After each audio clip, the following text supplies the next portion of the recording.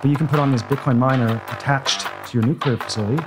And so since your Bitcoin mining site can be dialed up and dialed down for kind of how it's dispatched, you've just kind of put like a supercharger on your nuclear plant. You can now actually provide flexibility to the grid because you have the ability to ramp your nuke through the Bitcoin mine. Hello there, how are you all doing? Welcome to the What Bitcoin Did podcast, which is brought to you by Gemini, the only place I am using for buying Bitcoin.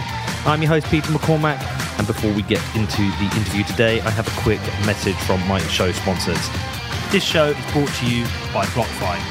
Now, BlockFi bridges the world of traditional finance and Bitcoin, empowering you for this future financial world. And for people in the US who own or are interested in owning Bitcoin or stacking more sats, then the BlockFi Rewards credit card provides the easiest way for you to earn Bitcoin.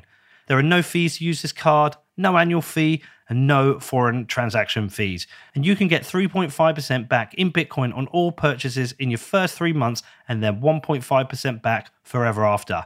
And also, for every dollar you spend over $50,000 annually, you can get 2% back in Bitcoin.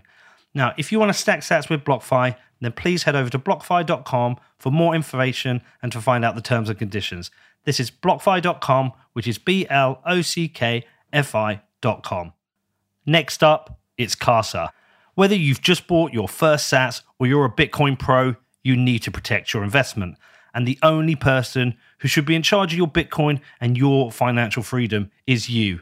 And securing your Bitcoin does not have to be difficult because Casa makes it so easy. Getting started is super simple. You just download the app, create an account, and enjoy a 30-day free trial. And if you need some assistance, it is just a click or phone call away. Casa has best-in-class customer support and free online resources to support you. Now, 12 Canada recently showed us the importance of self-custody and taking control of your money when they froze protesters' finances with no warning. Take your financial freedom into your hands by self-custodying your Bitcoin so it can never be frozen without your consent.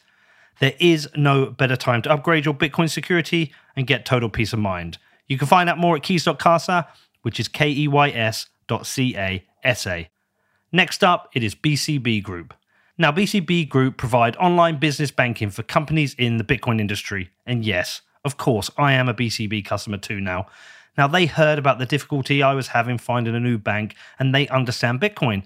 So when they reached out to me and said, Pete, you should move your account over to BCB Group, I was like, sure, sounds absolutely perfect for me. And I could not be happier with the service they have provided me. Now, BCB clients include major exchanges, market makers, funds, and miners active in the UK and Europe, but they are now expanding globally. They also have this amazing network called Blink, which facilitates instant free payments between BCB clients for all supported currencies. Now listen, I know some of you have also had trouble with your banking, and if you are looking for a banking provider who understands and supports Bitcoin companies rather than creating hurdles, then like me, you want to become a BCB customer. Now if you want to find out, please head over to bcbgroup.com/Peter, which is bcbgroup.com/Peter. Also today we have Ledger, the world's most popular hardware wallet. Now listen, in Bitcoin, we have this saying, right? Not your keys, not your Bitcoin. So if you're a Bitcoin holder, it is your money and it's time for you to own it. And if you're not storing your Bitcoin on a hardware wallet, then you are trusting somebody else. I took control of my Bitcoin back in 2017 when I bought my first Ledger Nano S, and I'm still using that same device today. Ledger is the smartest and easiest way for you to take control of your Bitcoin. Now, if you would like to find out more or purchase a hardware wallet from Ledger, then please head over to ledger.com, which is ledger.com. How you doing, man? I'm good. How are you, Peter? I'm good. When Nick Carter says to me, I need to talk to somebody, it's an instant invite on the show. Instant. Nick said, he reached out and said, you got to talk to this guy. You really got to get him on. And we had a great dinner the other night. It was great to talk to you. We're going to talk a lot about energy today. It's highly relevant to Bitcoin and mining. But I think it'll be really useful to dig into a bit of your background first. You were an energy trader. Yep. So the insights you get into the market from that, I think is going to be super useful for anyone listening. Yeah. So do you want to dig into the background? Sure. So first, thanks for having me here. And a lot of gratitude for Nick as well. He's made some great intros for me, so I'm very appreciative, and I've enjoyed getting to know him. So my background is that I think I'm one of the few people that's in kind of the Bitcoin space that was kind of like energy first. My experience so far has been that there's a lot of folks in Bitcoin that are hardcore into Bitcoin, and they're kind of forced into learning the energy side because it's such a big part. So for me is that I started in the energy industry in 2002, and it was just when the energy markets were being deregulated, right? So it was essentially going from, vertically integrated utilities to open competitive markets, right? And so it was really unknown kind of how these markets would develop. And so it kind of feels like kind of similar to like how Bitcoin is now, right? Which is essentially, how are these markets going to develop? Are they going to be hash rate markets? Are there going to be some futures? Who knows? But how is this industry going to evolve? So for me, as I started in 2002, and over the next 15 to 20 years, essentially helped build and eventually led a trade desk that was responsible for optimizing a portfolio of generation assets, as well as proprietary trading in power markets. So my real strength and experience is kind of understanding the fundamentals of power markets, so that you say, what happens when you put in 2,000 megawatts of wind in a certain area? What is that going to do to price? What is that going to do to behaviors of people, and kind of what are they going to do after that wind's kind of put into the market? So what are the kind of like, these price signals drive behaviors? And for me, it's like back in, I think it was 2017 when I first heard about Bitcoin. It really came down to, a friend called me up and said, "Hey, this is Bitcoin." I said, "This is amazing. Tell me about it." And he gave me the digital gold narrative, and I really gripped onto it. And then I said to him, I said, "Well, how do you buy Bitcoin?" And he says, "Well, you can," or "How do you get Bitcoin?" He says, "Well, you can buy it, and it's cost 10,000, or you can mine it." And I was like, "Okay, well, how much does it cost to mine?" And he said it was, at the time, maybe $200, right? And so it's like, crap, there's a big disconnect there, right? Which is like, because in commodities markets, over time, as prices always converge, so the cost to buy versus just kind of going and buying yourself versus make or buy was so big. There's like, I really need to understand the mining part of this, because if I'm going to be, getting interested in Bitcoin, I really have to understand those pieces. So that was kind of my intro to Bitcoin, was through the energy side, and then really need to dial into kind of like, how does mining work, so that if prices are going to shoot to $200,000, like what does that mean for, what are people getting paid, and is it sustainable and whatnot? Because Bitcoin mining is producing hashes, which is just a commodity, right? It's the same thing as power generation. There's, say, a gas plant is natural gas in, power out. Is it Bitcoin mining is power in, hashing out, right? So it's just another one of those things. So that's kind of my intro to Bitcoin and my background. Okay, can we dig into the trading desk side of things? I don't understand any of this. Like, just explain to me what the desk does, the people on the desk do, what their goals are, or the objectives. Sure, yeah. So think about it as like, before deregulation ended, is that you're a power generation company, and you have these generation assets, and you are a guaranteed rate of return on those assets.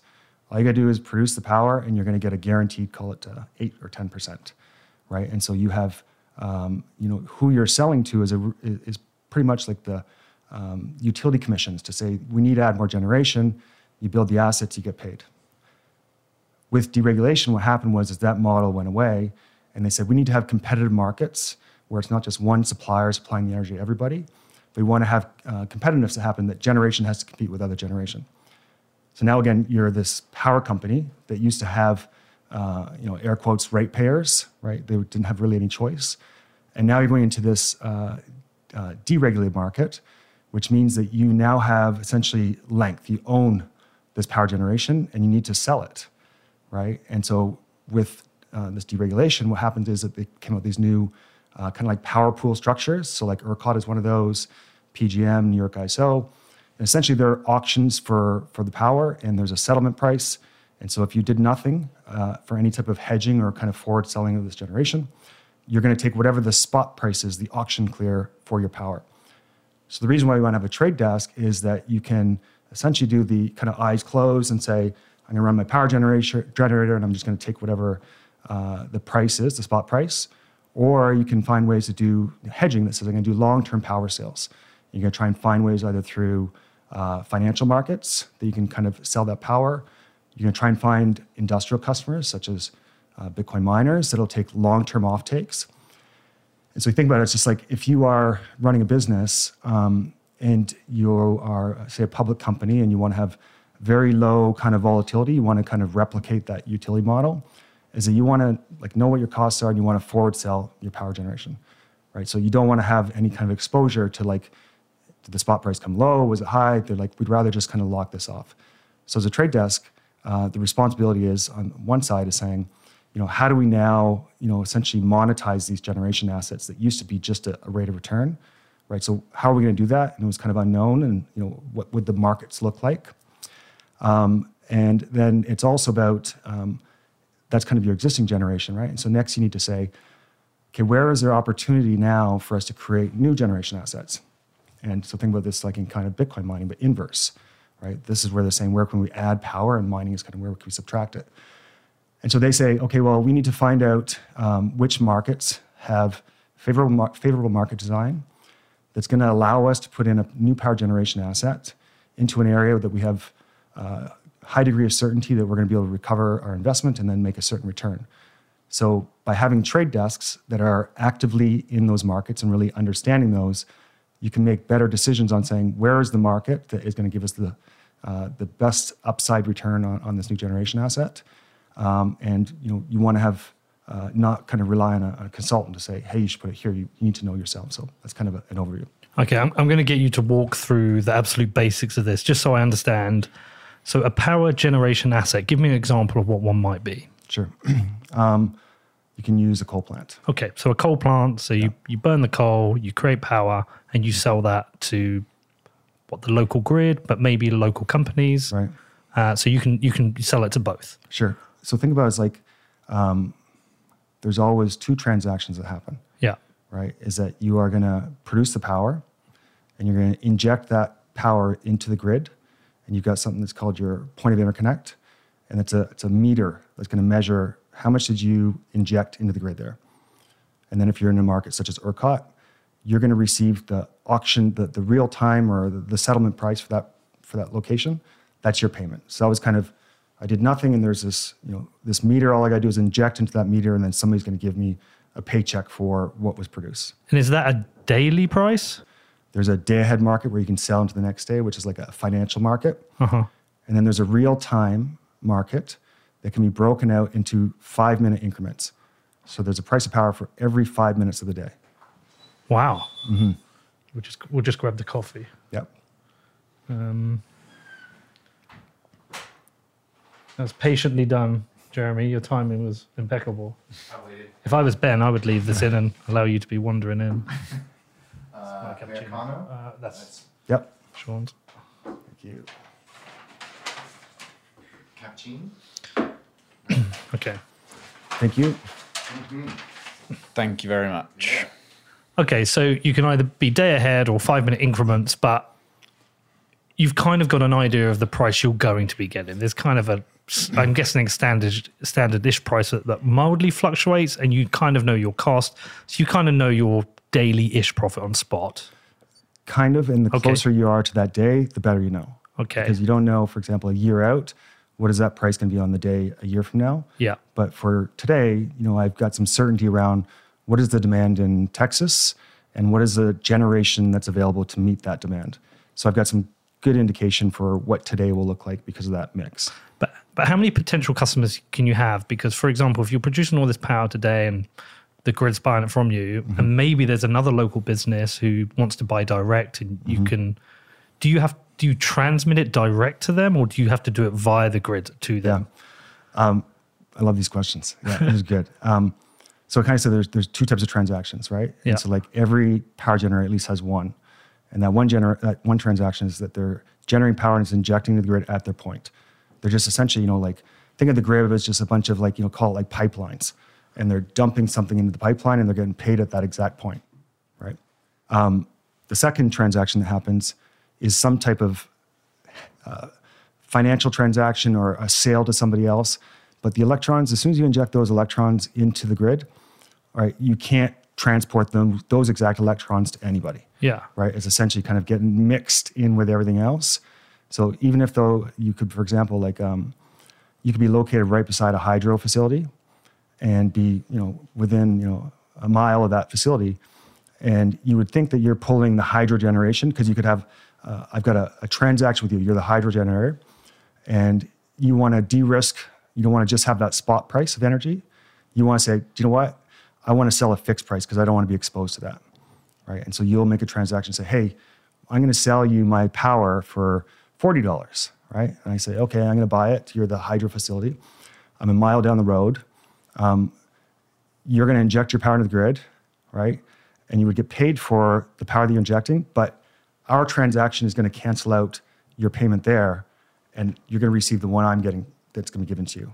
Okay. Right. So so I don't actually ever send the power direct. No, you can't. Yeah. You're not allowed to? It's just impossible. It's impossible to build the infrastructure to do that. The way you could do it is if you're co-located, right? Meaning that you never injected it into the grid. It's kind of like this. It's like you have a hot dog, right? And it's like loaded up with ketchup, right? And then you put on like a little bit of mustard on that. Yeah, sounds right? good.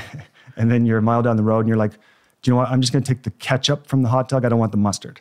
It's like it's impossible to take it off once it's in. Right. Right. And so you can't separate it. So it all goes into the grid, but I can do separate transactions. Yeah. And so like the way the other type of transaction can happen, and you're starting to see this with interest on Bitcoin miners, and this is pretty standard for other types of customers that would be kind of like industrial customers will do. There's a power generator right here. It's going to get built, and I need to have steam, and I want to buy energy, and we're not even going to connect to the grid, right? And so the power generation company is going to say, this plant is producing power and steam, and I'm just going to send it to you using our own wires and never hit the grid. So you have 100% certainty that the power that was generated from, and if it was from a coal plant, you know you're consuming coal. If you are co-located with a wind farm, I'll use an example of saying that there's a 100 megawatt wind farm, and in power markets, the term is a capacity factor. And what that means is that what is the capacity factor of wind farm? It's about 33%. It's different in different areas. And so what that means is that on average over the course of a year is that 33% of the time, out of that 100 megawatt wind farm, you'll have an average of 33 megawatts. So you can be co-located with a wind farm and essentially consuming just the power from the wind and just consuming as produced when it's producing, and you know it's 100% certainty that that came from wind. But as soon as you connect to the grid, like you have any connection, then you lose all the kind of ability to say, this is 100% wind or this is 100% solar. It's more of a high probability of the mix of electrons where those are sourced from. But if I'm here in Texas and I'm plugged into ERCOT, I can't do a deal and sell energy to a company up in Minnesota, or can I? You can, and so it's just a financial transaction, right? And so you're making a financial a bet, if you will, on the settlement at some other location. And then what you are taking on, if you make this sale, is you're taking on the risk that the price between where you are and the price where they are is not going to expand or be significantly different. So there's a lot of risk. Okay, so this is the bit I don't understand, because I understand putting it into this grid and the company's connected to it, but I'm not actually putting any energy into, like these electrons are never going to be connected to whatever's up in Minnesota, right? Mm-hmm. So how does that actually work? So it never gets to Minnesota. It never gets to Minnesota. Never. And so it's just a financial hedge where you think that you are kind of... Am I buying energy in the Minnesota? No. So think about it like this, is like there's oil that's... I think the contract's called WTI, which is the oil from the United States. And then there's Brent, which is the oil in Europe. Yep. Is I can be producing oil here, and I'm right next door to, in Cushing, Oklahoma, this WTI location, right? And so I'm going to be producing oil, and I need to find a way to say, I want to hedge my production risk, right? So I don't want to be just exposed to the spot price of whatever it is. But the only person that I can find somebody to trade with me to hedge my risk is somebody that's at Brent, right? And so you have 100 barrels of oil. The price of WTI is 100 and the price at Brent is 110. And so you sell them Brent contract. So the oil never made it there, but what you're betting on is that the difference between WTI and Brent isn't going to expand so much that it's going to actually cost you, because there's just a financial settlement with the transaction that you bet on this Brent contract. Right. Okay. Energy markets are tricky, right? Yeah. Well, I'm still not. Do you understand it? Not fully. No.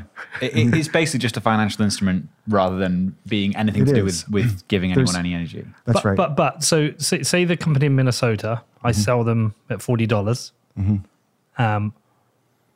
They pay me for it. Yeah, they give me the X amount. I don't understand how I settle with where the actual power is generated from in Minnesota. Yeah. I don't understand. Like, I'm getting these $40 in. Where am I actually paying? So there's a physical market Yeah. and a financial market, Yeah. right? And so the physical market is here in ERCOT where you're injecting. Yeah.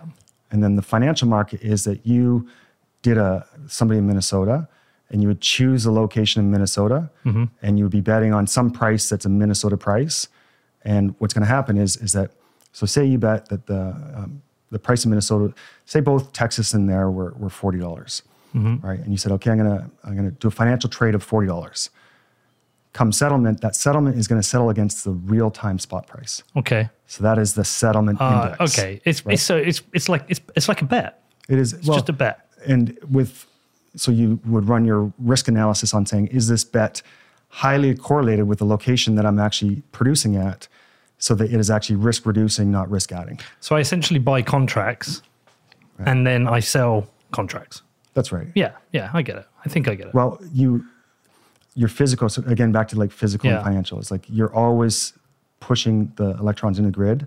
Yeah. And you're getting a physical price. There's an index that's settling on that real-time price. And then financial contracts are structured on the settlement of what they think that real-time index price will settle. Okay. There is one bit I still don't understand. I must be sounding like a dummy. So when you talk about energy, you talk about there's an input of, say, burning coal, and there's an output of electrons, right? I understand that if I sell contracts to a company that needs it at $40, they're essentially, I'm getting an input of cash from them. I don't understand where they're getting their electrons from and how that's being paid for. Yeah. That's the bit. That's the connection I don't understand. So you're getting paid index, Yeah. right? And then they're receiving the index because you're going to make a trade that they're going to receive that index and pay you the fixed. Because you don't want to take on the index price, you want to take on the fix. So the payments would be like, you inject the money, inject the power in the grid, they're going to pay you index. And with your counterparty, you're going to settle on saying, hey, I'm going to give you the index price because I don't want it. I'd rather have your fixed price. So you're transferring the risk from you to that person on the settlement price. So am I essentially hedging across multiple markets to give me more stability where I'm producing power? If you have a portfolio of generation assets in, say, Texas, you want to have your hedges as close to the location where your generation is as possible. Right. Okay. I see. And so like, you don't want to have them spread out and say, I'm going to do some bets in New York. You don't want to hedge your Bitcoin exposure with Dogecoin, right? Or that's a basis, right? That's a fair. Right. But when they're all going up, they seem like they're lockstep, right? But when they split, right, then there can be a lot of risk. It's very similar. So you want to make sure that, what you're producing, you're trying to hedge in the location that's as close as possible. And this is why, so for example, I had a fixed price on my gas and electric back in the UK that I was still paying a relatively low price when the prices start to spike, because I'd essentially forward bought at a price from my supplier and they'd essentially hedged and forward bought. And then when the price of gas started to shoot up, there was a lag between that and when my prices went up because they've essentially already forward bought. So I kind of look at it as like the spot price, right, is saying like who owns the risk, because that's unknown when it's a spot price. As I mentioned, like in most power pools across the U.S. is like there's a price every 5 minutes, and so somebody owns the risk of whatever that price is, and you can say I don't want that risk, I'd rather have the fixed price, and so you're going to transfer that risk because you'll have somebody else buys that risk. That's a financial settlement saying, hey, you take this risk. Right, so your fixed price energy bill, you say, I don't want the spot price, right? I don't want to be kind of up and down. I just want, I want to sleep well. So I want you to take that, and I'm going to pay you for that, and I'm going to pay you a fixed price which makes me feel better. You might win if that price is lower. You might lose, but I don't care. I just don't want to have that risk. So someone took on the risk then, and when the energy and gas prices started to shoot up, who was the loser in this scenario? So there could be lots of losers. Yeah. If I am a retail electric provider and I've sold you power for $50 because you don't want to have the volatility, right? And so now as I'm the provider for you, so I'm on the hook, right? So I've taken on your risk, right? And so I got to make sure the way I make money is that if the actual price that's settled is much lower than what you paid me for, right? As a retailer, I have the option of hedging that, right? So actually kind of going to market and finding a way to kind of cover that. Or I can say, no, I'm actually quite comfortable and I'm gonna wear the risk, right? And so then imagine a market like Texas where there's many retailers, big and small, and some of the small retailers didn't hedge, right? And then there could have been some, big major event like Winter Storm Uri in 2021, or pretend this is the same kind of market design, but in Europe, if they didn't hedge, right, they're in a lot of trouble and they're likely out of business, right? And then you lost your retail contract because they're out of business, and you got to go find somebody else that's going to now give you a new contract, and it's likely going to be more expensive because this price has gone up. Well, there was a number of UK energy suppliers that did go up in smoke, didn't they, Danny? I mean, what was it, like 8 big ones? Yeah. But does that make sense though? No, it does. It does. But what actually happened is a number of these energy companies blew up because before we just used to have, energy was nationalized in the country. We had British gas essentially. And when the markets became deregulated, anyone can go in and buy and sell that gas in the market and try and create their own efficiencies and I guess actively trading. But a number of these companies, once the prices shot up, they blew up. But it was Bulb, the big one that went. Which was the big one? Bulb, yeah. But the UK market's set up in the way that any of the retail customers ends up being rescued. I'm not sure how it works, but they are protected from this happening.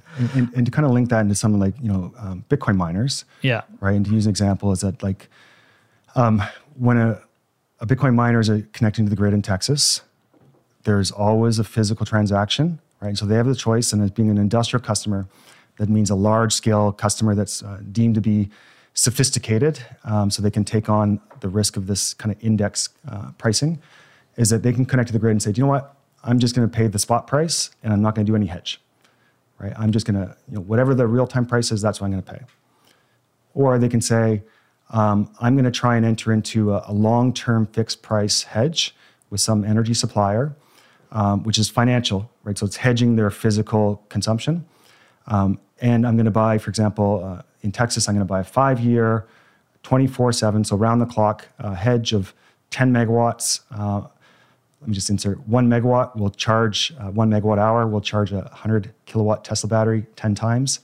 Right, so that's just kind of a reference of what is 1 megawatt hour, so 10 charges of a Tesla battery. So they have a choice and say, I'm gonna make this hedge, and I'm gonna do say $35 for my hedge, right? So they've got 2 transactions again: the physical, and then this financial. And so then in Winter Storm Uri, when which is kind of happening in Europe right now, where these prices went up, they have the choice now in saying, okay, I've got this, I'm a 10 megawatt miner, I'm just gonna turn down my facility, right? So I'm gonna go to 0. Right? Or they could provide some, ancillary services to the grid. We can touch on them a bit, but assume they just turn offline. Well, that means that their physical meter that they're going to get invoiced for is going to be 0. But they have this hedge, right? And can they sell that back? They can, or they can let it settle against whatever that real-time price is, right? And so then in 2021, that retail price went as high as $9,000 for a few days, right? And so you'll hear in the headlines that there was a lot of Bitcoin miners that got paid to turn offline from ERCOT, which is false, right? ERCOT doesn't pay them to turn off. Is that the miner made the conscious decision when they hooked up to the grid saying, do I want to transfer this risk and have a fixed price hedge? Because they didn't have to. And if the Winter Storm Uri came through and they just turned off, there'd be no payments to that miner. But they had this financial hedge, and that hedge settles against the actual real-time price, right? So $35, selling at $9,000 every 5 minutes for 3 straight days. So a lot of them did very well because they turned offline. So it wasn't like they they gave power back to the grid, but they stopped consuming from the grid. So they actually, energy that was needed across other customers across Texas, they said, you guys take the power, we don't need it. It's way above what we get paid to do Bitcoin mining. So we're gonna turn off. And then they got rewarded for making their financial hedges, right? So those are the two transactions. They turned off, and then they got paid for this hedge, which was, kudos to them for having that. Yeah, fascinating.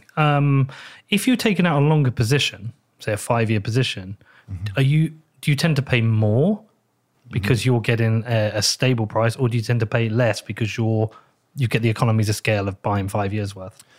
There's a couple parts to that.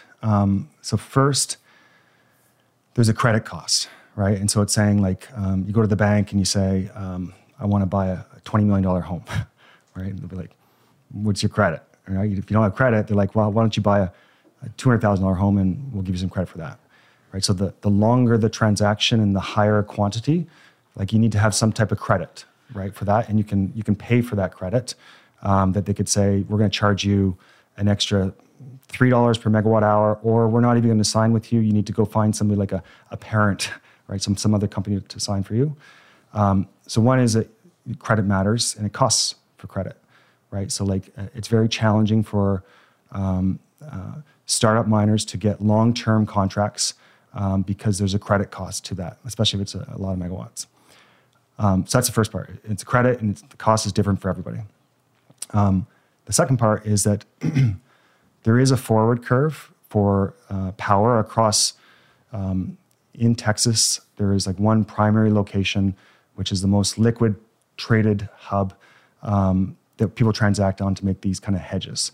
And so there's a forward curve for this that can go out 10 years. And a forward curve is the same thing as like an oil market. It's like it is everybody's best guess of the future. And you can make a bet on that and say, bullshit, right? And I'm gonna sell that, right? Or that seems really cheap, I'm gonna buy it. So like this is like the standard forward curve.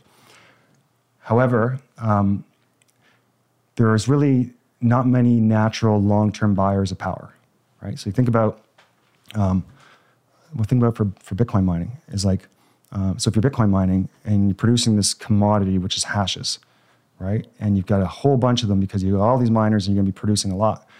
And you say, okay, I got all these hashes and they're gonna be worth a fortune because look at the price of Bitcoin and you should buy this from me, right? It's like, who's your buyer, right? Like who wants to buy a 5-year strip of hash rate that's delivered a certain amount every day for 5 years out? There's no real natural buyers, right? Mm-hmm. Same as power generation, which is like, there's a whole bunch of natural sellers because we mentioned like post deregulation, so around the year 2000, when they lost their rate payer, right, and had the market, there's not a lot of, like when you sign a residential contract for your house, right, you're very small volume compared to a generation kind of facility, and you probably sign for 1 year, 2 year, but they've got 50 years of generation, right? So there's no real natural buyers to these large power contracts. Not a lot of companies. So typically, companies will accept less in the future for it. So you can have this, pricing curve that goes down because there's not a lot of liquidity in the market, and they'll take less for it just because there's not a lot of natural buyers. If that makes sense. Well, yeah, because what it's making me think of is interest rates with regards to mortgages. Mm-hmm. If you want a 2-year fixed rate, you tend to get a lower rate than if you say take out a 5-year fixed rate, because you might be thinking, well, I'd rather have a 5-year fixed rate because I know what it is, I know what I earn, and I feel more stable. But you're going to pay a higher interest rate because the mortgage provider doesn't know where the interest rates will be in 3, 4, 5 years. So it's a different kind of hedge. Kind of, right? Because like sometimes the interest rates in the front of the curves can be lower or higher based on kind of what behavior a government will want you to do. So, for example, like during COVID, they took the near-term interest rates to near zero because they want everybody to spend. And so then your interest rates in the back were more expensive. And there's some times where they want the opposite, and they'll kind of raise those. So, yeah. Okay, I think I'm starting to get it. It's super complicated. And there's a lot of people in Bitcoin very interested in the energy markets right now. Bitcoin mining itself our understanding of the role it plays, not only with securing the Bitcoin network, but in supporting and helping balance energy grids it's a huge topic of conversation. We're going to dig into some of that. But you as an energy guy coming in, also now understanding Bitcoin, is there any any observations you've got of Bitcoiners and how they talk about energy where you think we, it's hard to say collectively, but things that people are getting wrong or things you're like, you don't understand what's going on here, or any naivety?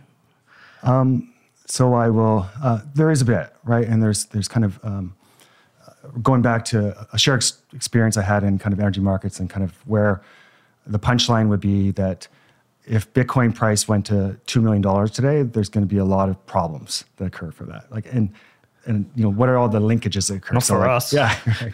But, I'll kind of, share a piece of that is like, so in 2008, I was trading, worked for a power generation company, and essentially the gas prices kept on going up from 2000 to 2008, right? All the way straight up. So anybody that said, I'm going to hedge, meaning I'm going to forward sell, like from 2000 to 2008, they lost money because prices kept on going up. Okay. Right? So nobody was hedging, right? And so then 2008 comes, and so the company that I worked for had a lot of coal generation, right? And what usually is the marginal unit for for a power pool that's being dispatched to meet demand is a natural gas unit. So we were a coal plant, and the price was $40, right? And natural gas at the time was above 10. I think it was $10 or $12, and so power prices were, call it like $120. And so at that time, with the price being 120, because the price is set at the marginal unit and everybody receives that, is that you're making this really big spread between 120 and 40, right? So everybody's high-fiving, right? Because we weren't hedged, and you think you're geniuses. And then 2008 happens, and then there's this big correction that happens from the financial crisis. But the big story is that fracking came out, a new technology that opened up a whole lot of gas, and gas prices never recovered. And instead of the gas price being up here for power price going here and to like the 120 mark and coal 40, all of a sudden it dropped down to where coal and natural gas were competing with each other, right? And so the message of the story there is that like over time prices always converge. Had they stayed at $120, right, you would have had coal plants saying, let's go build a new coal plant, right? Because there's this big spread. So we're going to add a whole bunch, like, what are the low-cost resources that we can bring on that's going to actually make this margin? So it didn't last very long, and that spread collapsed. So for Bitcoin, it's kind of like if prices went to $1 million today, we'll say $1 million. Just zoomed up, yeah. Yeah, right? And so what does that mean, right? And so it means that, so in Bitcoin mining, a metric that is kind of the measurement of, profitability for a miner is the value per exahash, right? And an exahash is a billion hashes, right? And so given the current price of Bitcoin, the blocks per day, the number of Bitcoin produced gives you kind of the revenue for Bitcoin. And then you take like the hash rate and you put it over the course of a day. So how many hashes were there a day and how much the revenue? And so that price is $2.50, ballpark right now. So a new gen miner, I'm going to try and make it simple, is that a new gen miner is like an S19, and so they produce about 120 exahash per hour, per megawatt hour, right? So 120 times 250, so they're, what is that? That's 240 to 300? Yeah, so right around there. And so they're making really good coin, and their marginal cost of electricity is around $50, right? So they're happy, right? If Bitcoin price went to $1 million, right? Well, the value per exahash would shoot through the moon because of existing kind of hash rate, right? And each of these miners would be on average making about $9,000 per megawatt hour, right? And so what happens? Sounds great for the miners. It does. Sounds great for the Bitcoin hodlers. Yeah. So $9,000 per megawatt hour, like what is the behaviors, right? Like what are the behaviors of what's going to happen? And so what you're going to get is, the narrative of, Bitcoin mining being flexible, that will turn offline when power is too expensive. Everybody's online, they're not turning offline, right? And so like these miners are not going to be kind of a balancing load. They're just going to be on, and it's going to be not kind of fabulous for grids. You are going to now have, like, if you are the owner of, So the value chain of mining is that there's, the manufacturers of the hardware, there's the capacity to get sites, and then there's the miner that's mining, right? And so anybody that's actually producing kind of these miners is going to say, in 2020 at the bottom of the Bitcoin price, you could buy a new S19 miner, I think it's something like 3,000. And then as soon as prices bumped up, it went to 12,000, right? And so like if this price jumped up, then, these miners would be $200,000, whatever it is, right? Because you're plugging in a printing press, right? Yeah. And so like the point is just like the entire value chain would like, there'd be so many people kind of, fighting for kind of where do I capture this margin, right? And so like an example I shared with you of saying, when power prices were 120 and it came to 40 is prices always converge, right? And so like either people are going to sell Bitcoin because, and I'll get a lot of hate on this from people saying that you sell your Bitcoin, but like for this thing to jump up so high, it's going to be like, this is like hard to be sustainable, right? Yeah. It's kind of like the example again of like oil prices, right? Like, does it make sense that oil can go from, $100 right now, and then tomorrow the price of oil was $1,000, right? It would break things, right? Like all of a sudden, it would have a cascade of people that got margin calls if they had like forward sold this kind of oil. It would have problems with people kind of just getting from A to B, but it'd be a catastrophe.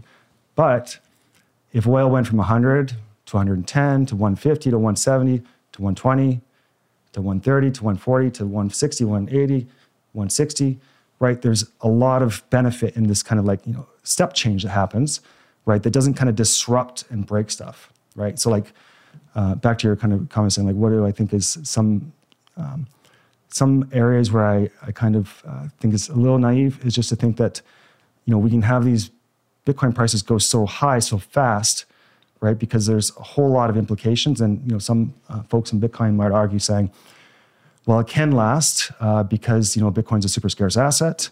But in the same time, you'd have this massive rush of, kind of hardware coming to market. You'd have a hard time finding these connections. There could be disruptions across the grid. It could be bad for branding for Bitcoin, and kind of you would be at home plugging in your computer to mine because it'd become economic to mine on your computer again. So, I mean, we can forget about this, say, go to 1 million, but what you're really saying is rapid increases in the price of Bitcoin have knock-on effects within the energy market, as well as knock-on effects elsewhere, but within the energy market specific. And when we have a narrative of Bitcoin miners being a load balancer, that's okay when the price is stable.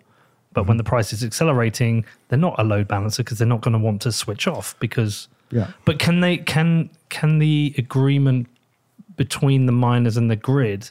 Can they have the agreement that they have to turn off at specific times? It doesn't matter what the price of Bitcoin is. If there's a certain amount of demand on the grid. Yeah, and so like, and just to kind of clarify again, is like, similar to kind of like cars, and that there's cars that go slow, like a Civic and a Ferrari. There's different speeds, right? Like miners have different kind of efficiencies and different kind of revenue attached to those. And so like Bitcoin can act as a load balancer in a very large range, right? So like we use the analogy of, like $1 million Bitcoin kind of was saying like same kind of, category of, $1,000 crude, right? It just like in a fast, short time. So like Bitcoin mining can be incredibly flexible on these stages all the way up. And it can even, be flexible if you have these big price surges where it goes $100,000 or $200,000, but, this kind of super exponential forever, there's some challenges on that. Now for Bitcoin being able to be controlled is like, there are ways, right? And so like there's different types of load, and we often hear about like demand response, right? And there's very different types of demand response, right? And so there's like retail demand response, and then there is wholesale demand response. So retail demand response is, you'll hear kind of voluntary, and I'm sharing that wholesale is not voluntary. I'll give some examples. Like to be retail demand response means that you are a miner that is connected to, like, you're mining at home, right? And the utility company has come out with a time of use schedule where it's more expensive for you to consume energy in the evenings and cheaper during the non-evening times, right? And so that is demand response. So what they're saying is change your behavior, right? We want you to consume less in the evening peak and more during the day, but that's voluntary, right? Because if you do consume the peak, you're just going to have to pay more, right? So there's no fines for that. And the challenge with, retail demand response is that they don't have the, kind of like the telemetry, the equipment to understand what you're consuming in real time. So use examples like this type of demand response would be kind of like a Honda Civic, right? It's like, and there's a speed limit, right? And they'll say, hey, we're going to have different speed limits at different times of the day. We want you to drive faster, drive slower, but different times of the day to control traffic. Here's the speed limit, and please help us out. They're not going to know until the very end of the month what you did, because they're going to do the invoicing for your billing, and they're going to look back and say, oh yeah, actually he did have some behavioral changes, right? And now go to the wholesale side, right? And so think about the wholesale side as a Tesla and two Teslas. One is fully autonomous and one of them isn't, right? And so they have different equipment, right? They have different capabilities, right? And so they both have the ability for a grid operator to have visibility into what they're consuming exactly at what point in time, right? And so there's two types of wholesale demand response. And so the first one is, I don't have the flexibility to essentially kind of change my speeds during the day, but you can see exactly what I'm doing during the day. And if you need my power during the day, you can flip my breaker and turn me off. Okay. Right? Yep. And so that's called an under-frequency relay. And it's essentially a shunt trip, right? And it's the grid operator saying, I'm a wholesale DR, so I'm the grid operator, I'm in their, under their control. And it says, if something happens, since you're paying me to kind of provide this kind of the same types of services you're asking from these generators to provide for backup power, et cetera, you can trip me offline when you need me. So that's one type of DR. And the second one is the Tesla that's fully autonomous, right? And what that means is that the speed limit, the grid operator is passing back and forth in real time the speed limit based on the actual real-time needs of the roads here, right? And it has to follow the instructions of the grid operator. There's no choice, right? So you are essentially kind of like on autopilot in your Tesla, and if you ever take control of the relay yourself, you're going to get a really big fine for doing that. And the fine's going to be so big that you're not going to want to take your hands off the wheel. And so that's kind of where we're seeing now in these kind of mines that are on the grid is that, I know we've gotten kind of tricky on this stuff. Yeah. My dad, I've explained his power bill 10 times, right? And he's frustrated often that, the cost for the transmission, the wires cost, is higher than the energy cost, and he's floored at them. He's thinking this is just terrible, right? And I look at it, and it's like, holy shit, your energy is super cheap, right? You don't know that you have the cheapest energy in the country because you're looking at the bill, right? And so the point is that, like, I've explained his bill probably 10 times, and it's still kind of a hard topic for him to kind of grasp. And so I can understand the complexity of these topics, right? When that's just a simple energy bill with my dad, and now we're talking about demand response and why it's transformational for a grid operator to have the control over these Bitcoin mining facilities so that they can use them to help manage, kind of enhance reliability of the grid as they bring on more renewables and whatnot.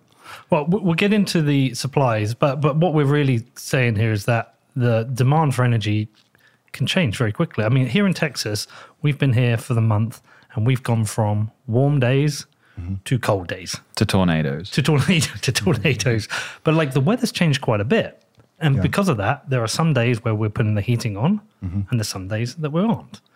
And, you can have a cold snap where there's more of a demand on the grid for whatever reason. You also might have, I don't know, tell me if I've got this completely wrong, but there might be a huge football match on and everyone's going to be at home watching it, the Super Bowl, so there's going to be an increase in demand. So there's different things that impact the demand, but the grid always has to oversupply. Otherwise, we have blackouts maybe? So the grid is like, so the grid operator, up until recently, has only had control of generation. Yeah. Right? So coal plants, natural gas plants, hydro, nuclear, et cetera. So they get to control the generation. They have no control over load, right? And so their responsibility is they need to dispatch this generation to exactly meet what they think is going to be for load. So they don't get to say, hey, load, we don't have enough generation queues can turn down. So like as a grid operator, what they're trying to do is a grid has a heartbeat, right? And the heartbeat is 60 hertz per second. And it has to stay there all the time. And so what the grid operator does is says, okay, we got to manage it. So it's got to be 60 hertz, because if it goes down to say like 59.2, right, just that drop, that's essentially like machines that are connected to the grid will protect themselves because they're like, oh shit, right, something's happening. I got to protect myself. So I'm just going to disconnect, right? And so like it's a cascading, effect that essentially gets to a blackout. So the grid operator, their job is to do real-time balancing of energy to match demand that keeps the heart rate at 60 hertz. But what if there's a massive increase in demand all of a sudden? Is it like going running and the heartbeat goes up to 70, 80? Yeah, so like in that example of like there's a massive increase in demand, is that the heart rate will start to go down, right? Because there's not enough kind of generation being put into the grid. I see what you're saying. Yeah, right? Okay. And the opposite is true, right? If all of a sudden demand comes offline, it's dinner time and everybody's kind of turning off lights and stuff, and all of a sudden it'll go up, and they're like, okay, what we got to do in that case is we got to turn our generation down. So the grid operator is going to make their best guess of a forecast about what is load going to be today, given everything they know, right? And they know a lot, right? Like they have historical data that says today's a Super Bowl.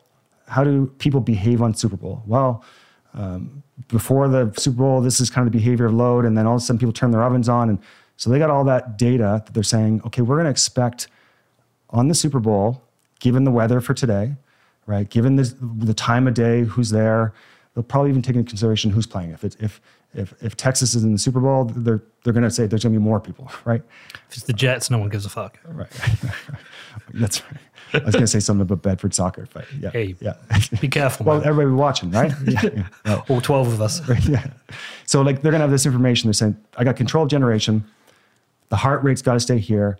And I'm going to forecast the load that's going to be. And essentially, whenever there's like an increase of load, I got to put more generation on. And when there's a decrease, right? And that's just on the load side, right?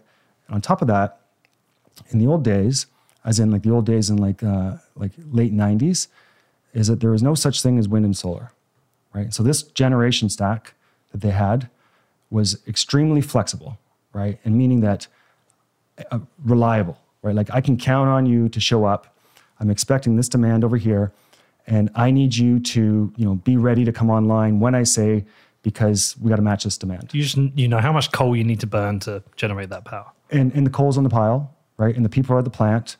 They're ready to go, right? Okay. And natural gas, the same thing. Like all the people are there, all the fuel is there, right? And it can be dispatched around the clock, right? Or having that flexibility to turn up and turn down.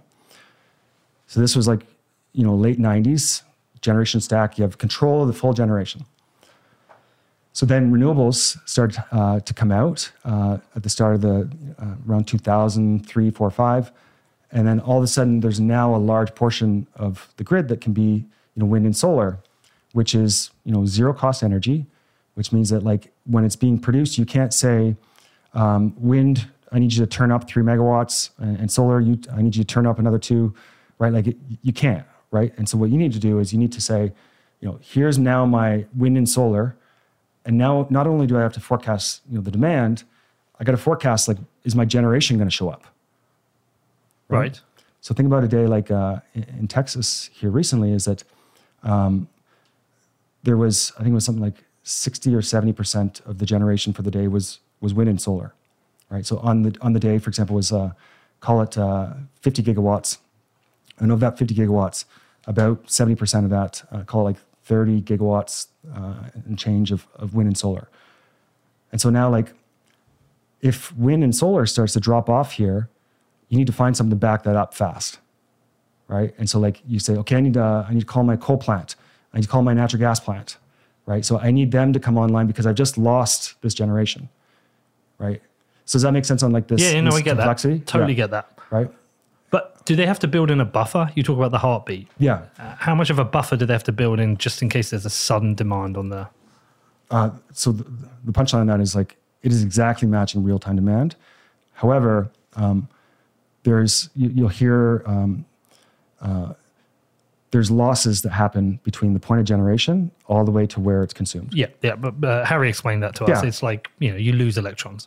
That's right. But it's not in tiny Bitcoin miners is like if they connected the transmission voltage, right? That means, so for example, generation, transmission lines, transformer, distribution lines, transformers. The closer you are and the less amount of transformer you use, the less amount of losses. So like if you're transmission connected, you lose like 2% losses. If you're distribution connected, it could be something like 7.5. So there's a big difference. So like as a grid operator, bringing that back is saying, if the tire demand across, we'll use easy math, is 100 megawatts, right? They might be producing 104, 105 to make up for all those losses, but they're exactly matching what the demand is at that time. Isn't there like a risk, therefore, that they predict it slightly wrong and there's over demand? Or what happens in that situation? So you've done a really creative way to introduce ancillary services. Okay. Yeah, right. So that is insurance, right? So you were talking about do they overproduce? And so what they have is they actually have, it's called contingency reserves, right? And so those are like insurance products, right? And saying like, so I'm going to use like the grid of the past, so like in the late 90s, and says, as these markets are being deregulated, FERC came out with these. FERC is like the governing body for kind of energy across the United States. These are the required 4 essential ancillary services that you need to have from generation. And the grid operator goes and procures those from power generators. So I'll walk you through those in a simple way. It's like there's regulation. And regulation is that like they're managing kind of like the 60 hertz.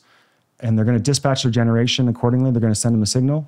But there's sometimes they're off a little bit, right? So they need to have backup. They said, I need to have like 3% of what I expect load to be on standby that I can control it to balance the system.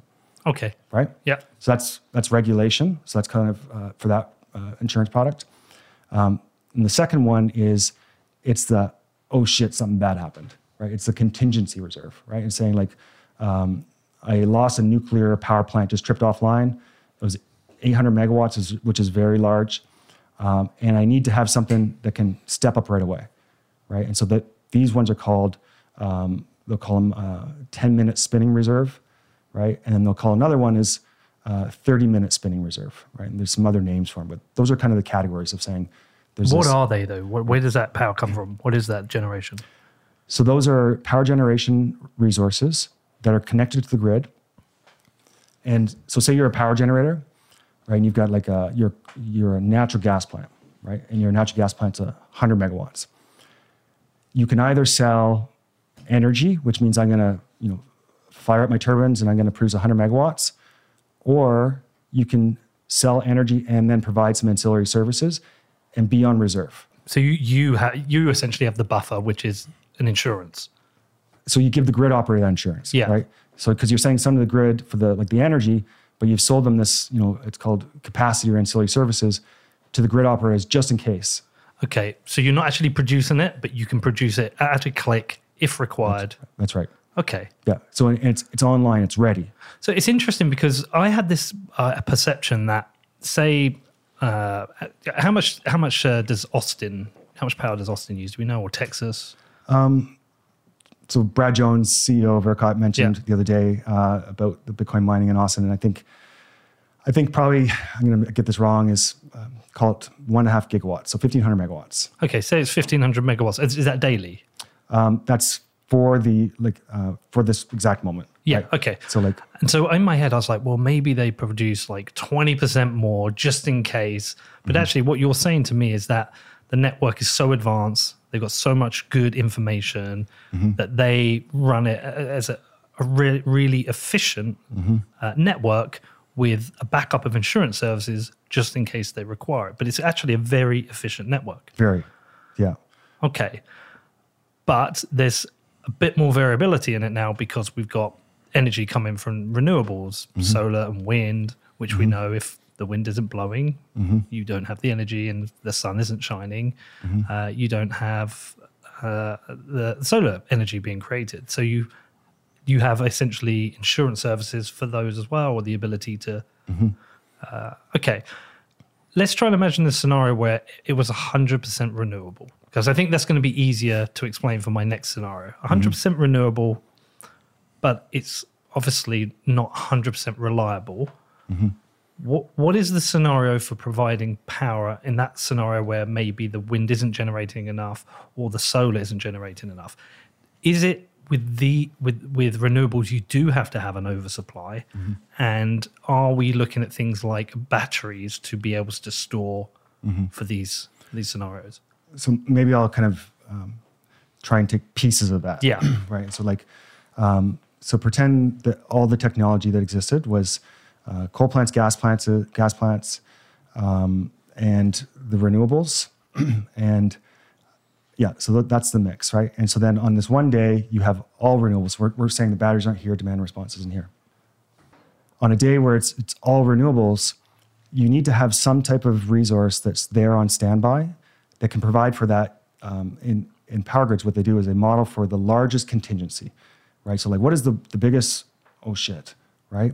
And so they take that and then they take that times 2, right? That's how they model it, right? So the two worst things happen. And so the grid operator will look at the mix and say, hey, we've got this large solar facility online and it's a very large amount. So we need to have at least twice the amount of that kind of as backup. But if you only got wind and solar online, right, you don't have that ability. So what they're going to have to do is they're going to say, okay, how much do we need to have? Okay, we're now going to have to put the generation online.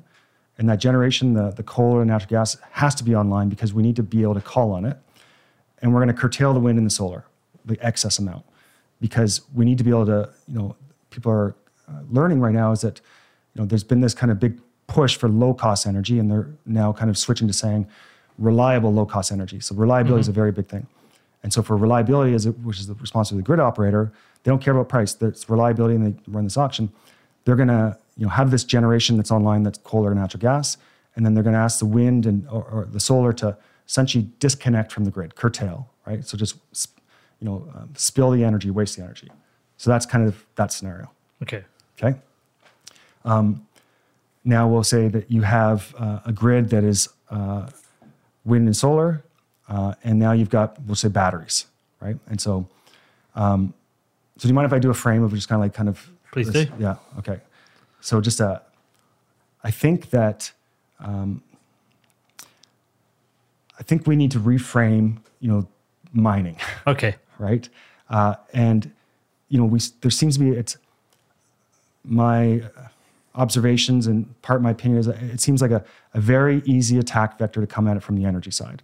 It's like we need to shut it down, right? And so like it feels like we are on defense, right? For what you mean here, sorry, is that the FUD that comes out is that Bitcoin miners use X amount of energy, the same as Norway uses, and this is a huge waste and bad for the environment. That's right. Yeah. Yeah. And so we're going to defend it as a good use of energy, right? So that feels like a lot of like defensive, right? And so like, I feel like it needs to, it'd be wise of us to kind of do this as a reframe. And so I'll share a little bit is that around some of the goals that are occurring around kind of like decarbonization and tying back into, instead of defending kind of is this just or not, let's say that this is actually, helping with this goal of decarbonizing energy. So in the IEA has a net zero emissions report and saying, the world is decarbonizing energy, right? And whether people agree with it or disagree with it, it doesn't really matter because the parade is in motion and it's picking up speed, right? And so what countries are doing is that they're making these large pledges of saying, we are going to be net zero emissions by 2050. And I think it's something like out of all the emissions in the world, like 70% has been pledged as this commitment to net zero emissions.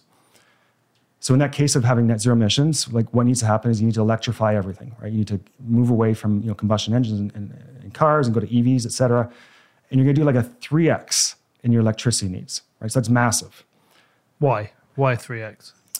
So for the last 10 years, electricity demand has been very flat here in North America, right? But if you're going to electrify everything, that means that what we use right now for fuel in our cars is now going to go into EV. So you need electricity for the EV, okay, right? Heat that's kind of in building that comes from, say, natural gas is going to be electric, right? So you're creating a massive amount of demand, assuming that you can get that electricity as like low carbon electricity. Okay, I understand, yeah.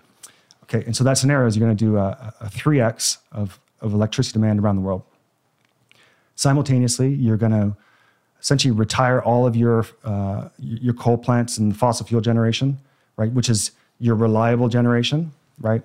And you're going to replace it with a 15x in wind and solar capacity, right? And so what the IEA is saying is that to do this, and you talked about insurance products, is saying like, you're going to need a hell of a lot more insurance, right? Because you've just 3x'd your demand. You've removed your flexible resources from coal and natural gas. You've added wind and solar. So you need to have about 4x more flexibility, like resources that can be dispatched up and down. And of this flexibility for right now is the majority of this comes from conventional generation. And demand response in batteries right now represent 1%. Wow.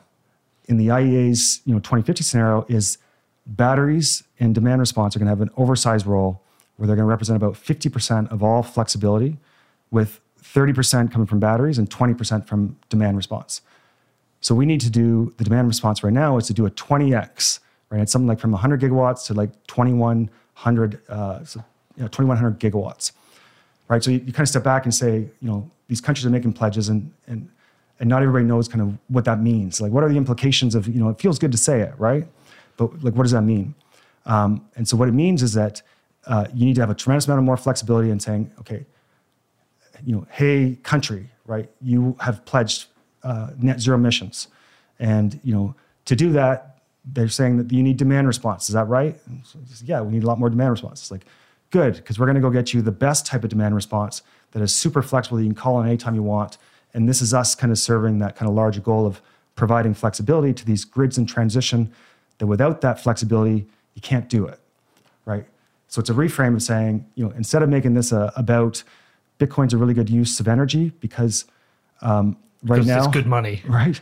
But and honestly, it's like there's about 12 gigawatts of total global demand, like 12 gigawatts of energy being consumed around the clock ish for Bitcoin. And I mentioned about if Bitcoin goes to 1 million, all the people that are going to start mining and kind of the implications of that. And so like in that future, it's like 200 gigawatts or 300 gigawatts, a very big number, right? And so in the future, Bitcoin will consume a lot of energy because everybody sees it as really valuable, right? And so wouldn't it be amazing if you could actually turn that narrative from like mining is the sin to like mining semi of the savior, right? Before we carry on with the interview, I do have a quick message from my show sponsors. This show is brought to you by sportsbet.io, the very best place for online gaming because they're badasses and they accept Bitcoin. Now, we are over halfway through the season. Liverpool have just picked up their first trophy. Tottenham are struggling as ever. This season is going as planned. But how's it going to finish? Do you know how it's going to finish? Will Liverpool win the title? Will they snatch it away from City? Who's going to win the league? Who's going to win the Champions League? Who knows? Well, anyway, if you want to take a bet, sportsbet.io has got you covered. And not just with football. They cover tennis, motorsports, US sports. They even cover esports. And for new customers, there's always a range of promotions available.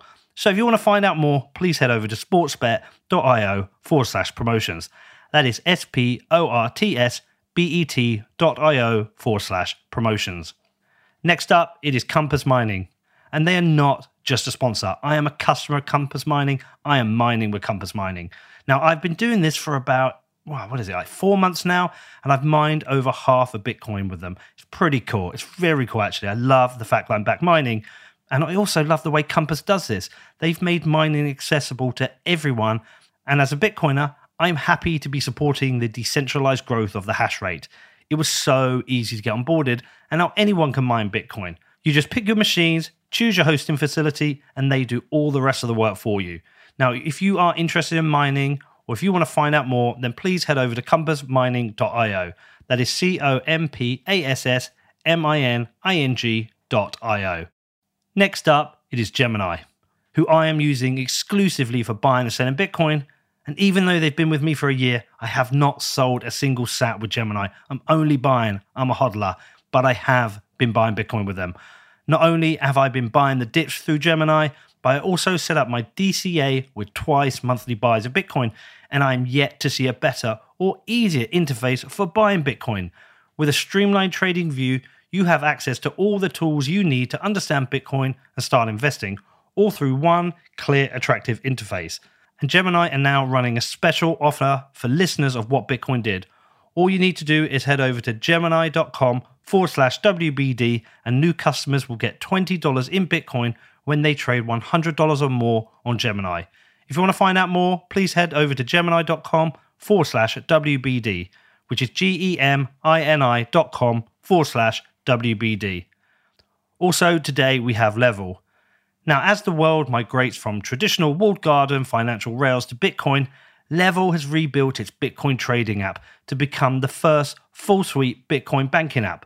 The Bitcoin revolution isn't just about investing dollars, it's about replacing them. So, while other apps help you to buy Bitcoin, the Level app lets you use your Bitcoin for daily life. You can get paid in Bitcoin, you can spend Bitcoin anywhere, and you can even earn Bitcoin rewards. All of this is alongside a traditional fiat account, so you can manage your Bitcoin alongside your traditional currencies. Now, Level are reserving 500 beta slots for WBD listeners ready to go all in and bank in Bitcoin. If you want to find out more, head over to level.co/WBD, which is lvl.co/WBD for info and early access. Well, we talked about this previously. One of the super interesting things about this is mining has been the sin. It's the dirty side of Bitcoin. It's the easiest attack vector. I mean, there's lots of different attack vectors, but this has been a consistent one, especially in a time where climate change is a huge issue that people want to attack Bitcoin mining. But we get to do two things at the same time. We get to actually make Bitcoin mining part of the decarbonization by allowing it to support that flexibility. And at the same time, expand the Bitcoin network and grow the Bitcoin network. So we get to do the two at the same time. So I think that reframing is right. I think it just hasn't really landed for people. I don't think people, I think if somebody is thinking about climate change, they tend to think it in the most simple terms. We're burning a lot of fossil fuels and that's putting carbon in the atmosphere. We need to stop doing that. But none of these people, if I asked any of my friends, none of them are going to understand that, oh, great, well, we need this massive increase in wind and solar and perhaps nuclear. We're going to need this massive increase, but they don't understand demand response. They don't understand flexible load. They don't understand how grids work, and they don't understand the role Bitcoin mining can play being part of that. So it's actually quite a complicated answer. It makes sense to us because we spend time talking about it. But communicating that out, how grids work and what mining plays, is actually quite complicated. And that's one of the challenges I think we face. It's a huge challenge. And you mentioned about kind of like this resource mix and kind of how do you, like, that's where I started before I went over here, is that, and we watched this video earlier, and it was with like Brad Jones, who's the interim CEO with ERCOT, and it's saying, what do grid operators think about Bitcoin? Right. And so I watched this the other day and it just came out, my jaw dropped, right? It just absolutely dropped because it was essentially, Brad Jones, who really understands kind of the ERCOT grid, of course, he leads ERCOT.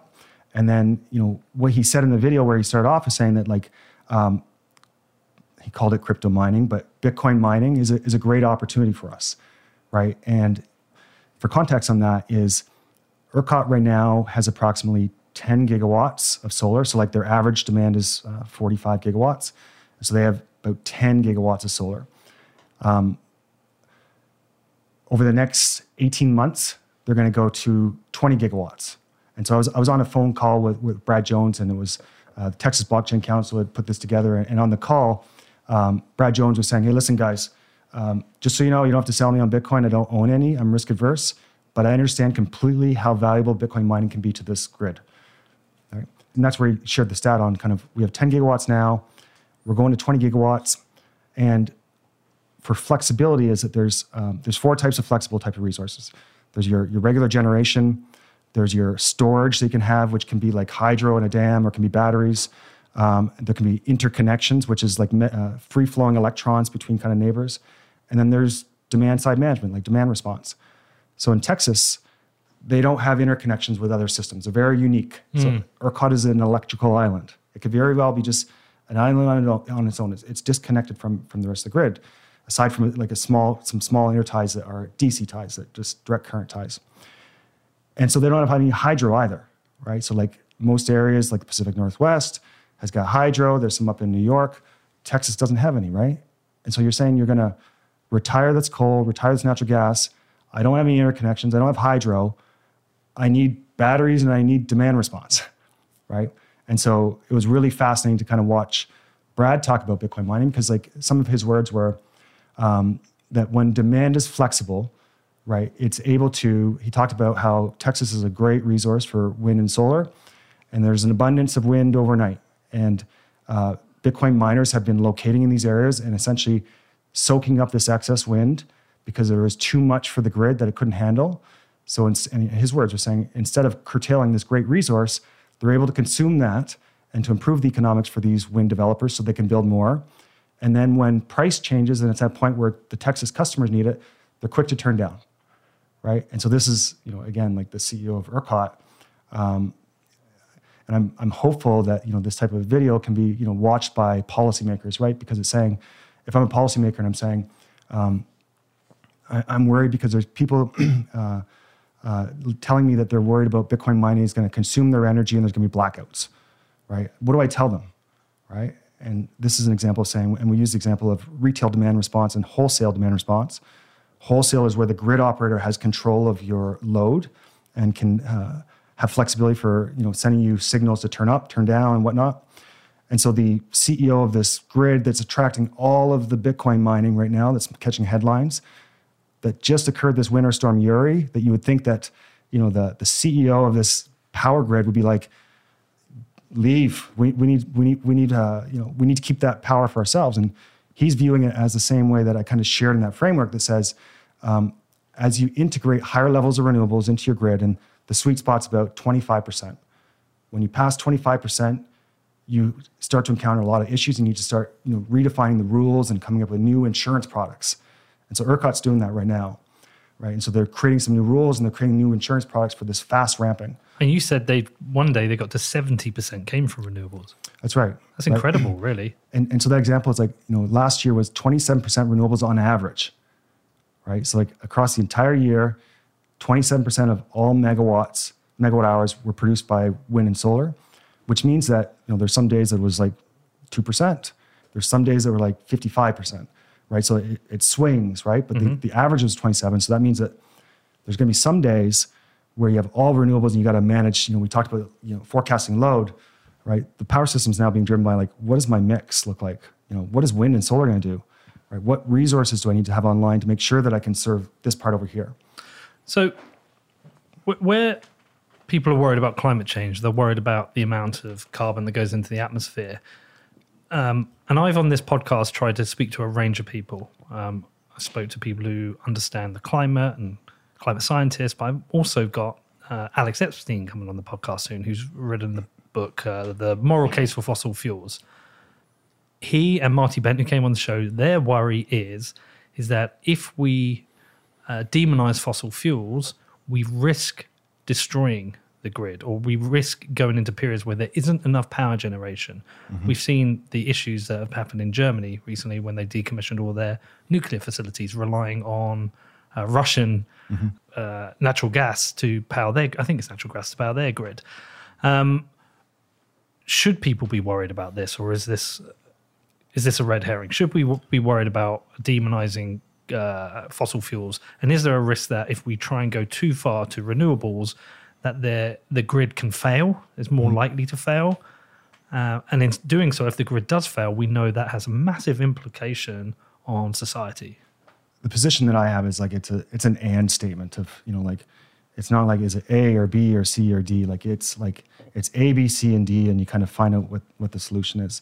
So I think about the world should be grateful that there were some countries that were early leaders in doing this energy transition, because he who goes first, who goes first, is going to teach you the lessons, right? And so then, what came out of, say, some of the stuff around Germany is saying, like, what do you need to do different that didn't work over there, right? And so, like, now there's research that's being published that's becoming very front of mind and grabbing attention. I'm seeing a lot of academic papers written around this, which is just as power systems integrate higher levels of renewables, what is the actual way that you need to incorporate more flexibility through the grid, through different types of market reforms, which is the new rules, right? And then also like new products. So my punchline on this is that others went first.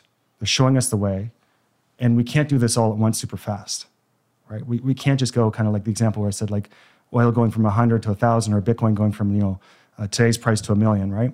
Like it needs to have some type of kind of a plan to it. You don't have a plan with Bitcoin price, but there needs to be a plan on saying, how do you integrate more renewables? What do you need more for batteries? What do you need more for demand response? How do you make it so that you're not dependent on some, there's some risk in your system where you're kind of, handcuffed, right? And so the message I'd say to kind of like, kind of the Marty Bentz there is that I'm pro like fossil fuel generation. It works, right? And we just need to have a plan on how do we make this, transition. I'll share a little bit about like what's the prize here? Like there's a big prize, right? And it's that, so solar is, semiconductors, which means it's a technology and it's improving. And so for the first time ever, right, we are now actually manufacturing energy, right? And the solar costs are going at a pace where I think since like 1975 when they first started, or somewhere around there, it's like the learning rate, which is the, for every doubling of capacity, what percentage decrease in cost did it have? And over the past 50 years or whatever that is, it's averaged something like 30%. And for the last decade, it's been like 35. And so we're now at a really low price of solar, right? And, if we get to a point where the cost of solar becomes near zero, right, which it trends down to because it's a technology, right?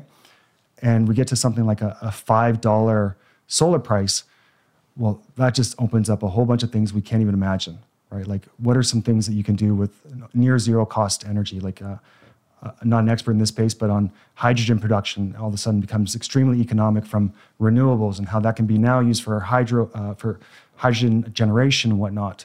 So you can look at that and saying like, in these energy transitions, as you're incorporating more solar, and as these Bitcoin miners are essentially, partnering and taking new offtakes with these solar projects that wouldn't have been built otherwise, they're helping accelerate that, capacity doubling, which is lowering this price and kind of getting to this point that, near zero energy. And I'm thinking like, call it 50 years out, right? So it's not like a short term, but, imagine what that looks like 50 years from now.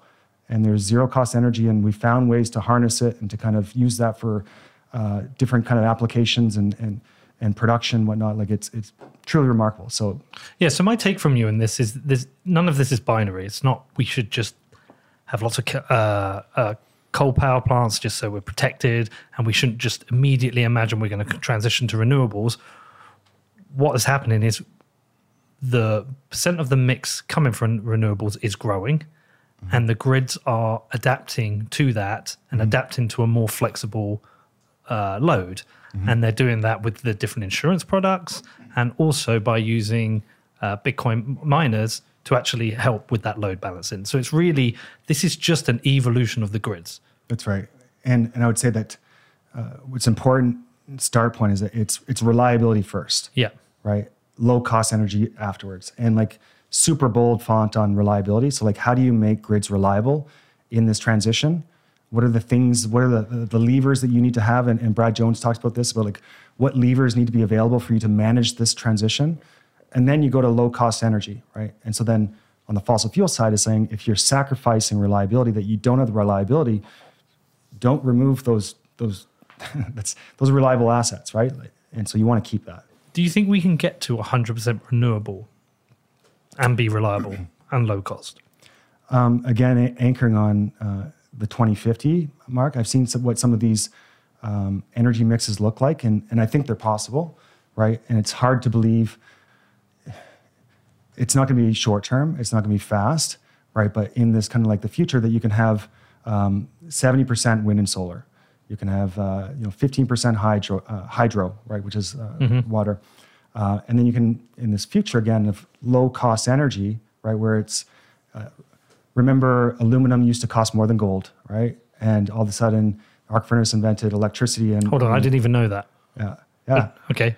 It was something like. Are you talking about aluminium? Aluminum, like cans, and used for like airplanes and pop cans and stuff. Yeah. Aluminium. Do you know we call it aluminium? Soccer, right? Yogurt. Yeah. Tomato. Yeah. Right. Okay. Aluminum. I think actually I prefer aluminum. Sounds cooler. Bioluminescence. Yeah. Aluminum. Okay. So aluminium. was Yep. more expensive to make than gold. I didn't know this. Yeah, and what do you call them? Like the fork, spoons, utensils were made from aluminum because it was very prestigious because it was super expensive, right? And then that changed when it was really affordable to make aluminum, and then all of a sudden gold took top spot, right? It was more scarce, right? And so like, what happens with what does $5 energy do to the world, right? Like, what are things that can be done that couldn't be done because they're uneconomic, right? And so I'm tying back into this like in this IEA kind of view of the future, and I use that because I don't want it to be like this is my perception of the future. There's reports like IRENA and IEA, and in that future they say that there's like 10% of generation-ish comes from hydrogen generation, which means that hydrogen got so cheap along the way that it became economic that you could actually use that for your providing some of this flexibility in the future. So you have hydrogen generation, you have batteries, you have demand response, and the conventional generation right now, the coal and the natural gas, it goes from something like 55% to less than 1. So it flippens the demand response in the batteries, right? And so that's kind of the direction that I kind of see. Okay. Without Bitcoin mining and the demand response, do you think it would be possible for them to get there? Yeah, so I think that it's harder. I think that this accelerates it. The example is that, for 20% to come from demand response, right? So like, what are the current applications of demand response, and what are the, where do they get a lot of the value from this? And so give a couple examples is that, I forget the name of this report I was just recently reading on this, but flexibility from demand response. So the ultimate type of demand response, flexibility from demand response, is something that has like, it's energy intensive on one process, right? One process, right? Because that way you can just stop and turn that thing, and it's not like an assembly line of things that are all connected. So we'll start with like a steel, right? And so steel has an arc furnace, and so there's the melting of steel. There's I think it's called a ladle of some sort, but very electricity intense. And then it goes downstream. There's like 10 processes all the way to the end. And so if a grid operator, for example, says a nuclear power plant tripped offline, we need backup power, right?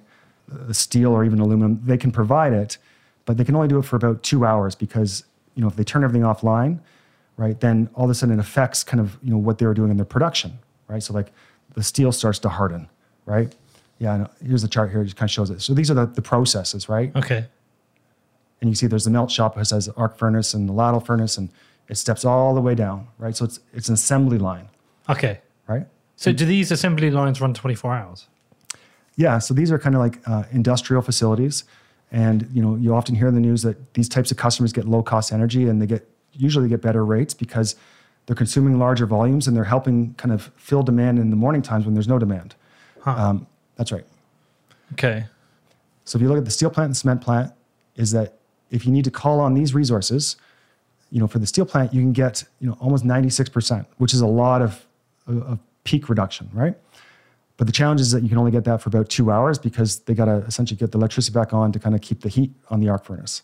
Otherwise, they essentially shut everything down, which is a whole massive process. And then to get it all back going, it's Totally. right. People and processes, coordination, right? So like it's a lot of people involved, a lot of processes involved. Cement plant is 3 hours. Yep. So you can see that there's 2 energy intense processes, the quarry and the cement mill. And so like they don't have as much of a concentration at one location, and they have interdependencies all the way down. So in this example, you can do it for 3 hours, but you're only getting about 70%. Okay, but the evil Bitcoin mining is a single process, very energy intensive on one process, and it's a simply just turn off and for as long as you want, right? Here's an example of batteries and Bitcoin mining as a flexible load. In the future, we need both. It's not an A or B. It's both, right? And there's different use cases that the battery wins. A Bitcoin mine can't store energy and inject it back in the grid if you have a black start and you need to inject. It can't do that, right? So, win for the battery. But if you're in West Texas and, say you're on it's a very windy week, super windy. And it's so windy that, there's not enough demand in that area, and all the power lines that are moving, across West Texas to kind of the major load centers are full. So you've got 2,000 extra megawatts around the clock, right?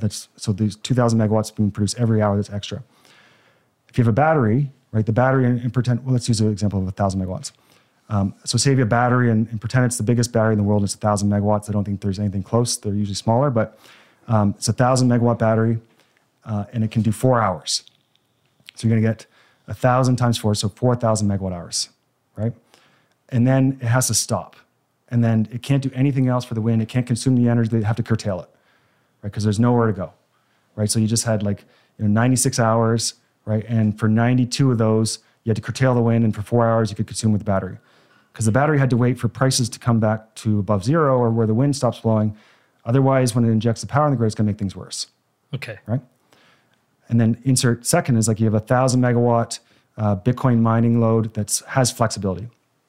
So in this example, 96 hours, and so that mine can consume 1,000 megawatts every single hour, all the way to the end, right? And so they just consumed 96,000 megawatt hours versus the battery, which was 4,000.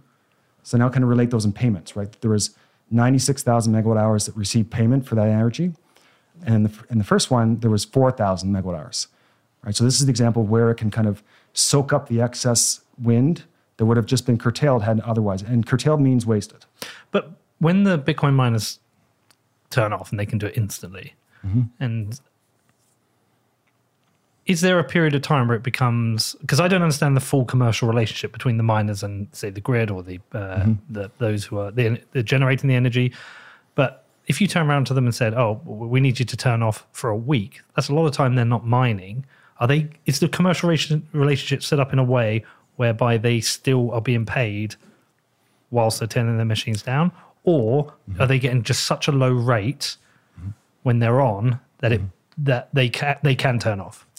What's the whole commercial relationship here? So they're similar to a power generator, right? Is that there's no kind of ERCOT's not paying them to turn off. It's a signal. The price signal is saying turn off, right? So for the example we shared about before, a power generator can either produce energy or kind of backup power, right? And so in the energy market, the way that example ERCOT would tell a Bitcoin miner to turn offline is saying, so as of today, the break-even point for an S19 miner is about $250.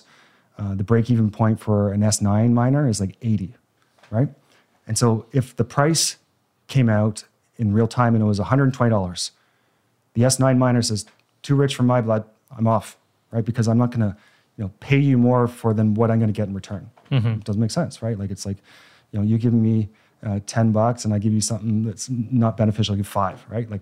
It's not a value to you. But the S19 miner is going to stay online, right? Because it's still kind of economic for that miner to be online. If the price goes above $250, right, that miner's going to be okay, you can have this power too, because why would I consume something that costs more? So this example of energy side, where they're actually following an instruction from ERCOT and they have the price of energy that they have, and just on the energy side is that they're going to react and say this is above my costs. Right. So ERCOT changes the price. That's right. As the demand changes. That's right. Yeah. And price is to drive a behavior. Yeah. Right. Okay. And so therefore the miners can't forward buy the energy for 2 years at a fixed price because they wouldn't be able to load balance them. That's the way the contract works. You're interesting. You're injecting complexity here now. Yeah, I know. Right? But I'm just saying it's if I was the miner, I would want, if I've got to switch off, I might be able to switch off for a day or two. If I had to switch off, say, for a month, that's... I'm losing money as a mine. So remember the hedge? So the example the miner that says, I'm going to buy a fixed price. Yeah. Right. And so this example where, the miner is online and all of a sudden the prices are above, my break even, I'm like, this is awesome, right? Because I'm actually getting paid the real time price. So here, with my miner switched off. That's right. Huh. Right? I Okay. saw the light bulb, man. Well, That's good. close. Yeah. I'm close. I think what's going to happen is we're going to have a little chat afterwards and I'm going to be like, do I fully get this? But I think I do. I think I do. Look, it's fascinating. Do you see a scenario where the grid itself may choose to start mining, or there's a merger between the generation companies and miners, or miners become generators, or generators become miners, or even the suppliers, I have Shell, say in the UK, so I buy my energy off. They also become miners. Like, where do you see this going? Because we've seen it in that some exchanges, Bitcoin exchanges, are starting to look like banks, and some banks are looking like they might start becoming Bitcoin exchanges. Do you see anything happening between miners and the energy market? There was news today of Exxon mining. Okay, what's that? Can you show us? Yeah. Let me pull it up. Danny might already have an answer for us on this. All right, what's this? So for people listening, ExxonMobil is taking gas to Bitcoin pilot to 4 countries. Okay, ExxonMobil Corp is running a pilot program using excess natural gas that otherwise be burned off from North Dakota oil wells. Oh, this is flaring. Yeah. To power cryptocurrency. No, to power Bitcoin mining operations, and is considered doing the same at other sites around the globe, according to people familiar with the matter. The oil giant has an agreement with Crusoe Energy Systems, Inc. to take gas from an oil well pad in the Bakken Shale Basin to power mobile generators used to run Bitcoin mining servers on the site, said the people who asked not to be named because the information isn't public. The pilot project, which launched in January 2021 and expanded in July, uses up to 18 million, yada, yada, blah, blah, blah. Anything else interesting there, Dan? I think you've basically got the most of it. Yeah. We continue. Look, keep going. We continuously evaluate emerging technologies aimed at reducing flaring volumes across our operation. Exxon expects to meet the World Bank's call to end routine flaring by 2030. So that are they actually doing the mining themselves? They're not, are they? Doesn't look like it. But the point being is, they're seeing this now, and that's Exxon, who in the 1970s, their scientists realized that putting carbon in the atmosphere would increase the temperature of the Earth. Thank you, Nathaniel Rich. I'm going to piss a few people off there. But so back to my question. Do you see any of these mergers? Yes, right. And it's kind of like, and people are realizing that like Bitcoin mining is energy, right? Like it's all energy, right? And so like, so think about like you run a power generation company, right? And the way it works for you, we talked about like you inject your power into the grid and you receive what they give you. No, you don't get to have any say in it. It's just whatever the price is, it is, right? So imagine all of a sudden this is for the first time ever, there's a second customer that will buy as much as you can produce, right? For whatever the volume, the right size fitting for you want, and pretend this is somebody coming to you, and you have a say in what the price is, right? So this is either I'm going to have somebody come to my site who's a miner, and I'm going to have an option, or I'm going to say I'm going to have mining on my site, and I'm going to choose. I'm going to say which customer is willing to give me more for my energy, right? And so I'll use an example of like in Ontario, which is where my Ontario, Canada is like, that's where my focus area for in power trading. They have a lot of nuclear power, right? And so they've got, I think it's like 12 nuclear power plants. They've got a whole bunch of hydro and they've got a bunch of wind. And there's something that's called surplus baseload generation. And that's an announcement from the grid operator saying, we got way too much generation, that we don't have enough demand and export capacity, that we actually need to do something to fix this. And so what they do is they actually have the nuclear plants ramp down for like 6 hours.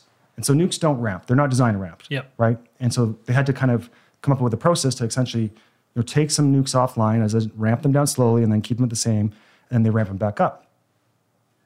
Now, imagine there's an option that says, there's two benefits on this one, saying, I'm a nuclear power plant, and instead of dispatching down, and there could be some payments that they're getting in Ontario that don't show up, but pretend that the choice is $0 for ramping down. It's going to say, I'm going to put on, I'm an 800 megawatt nuclear power plant. I'm going to put on 400 megawatts of Bitcoin mining, right? And then the scenario, and instead of ramping down, you say, well, I'm just going to, push my power to this mining facility.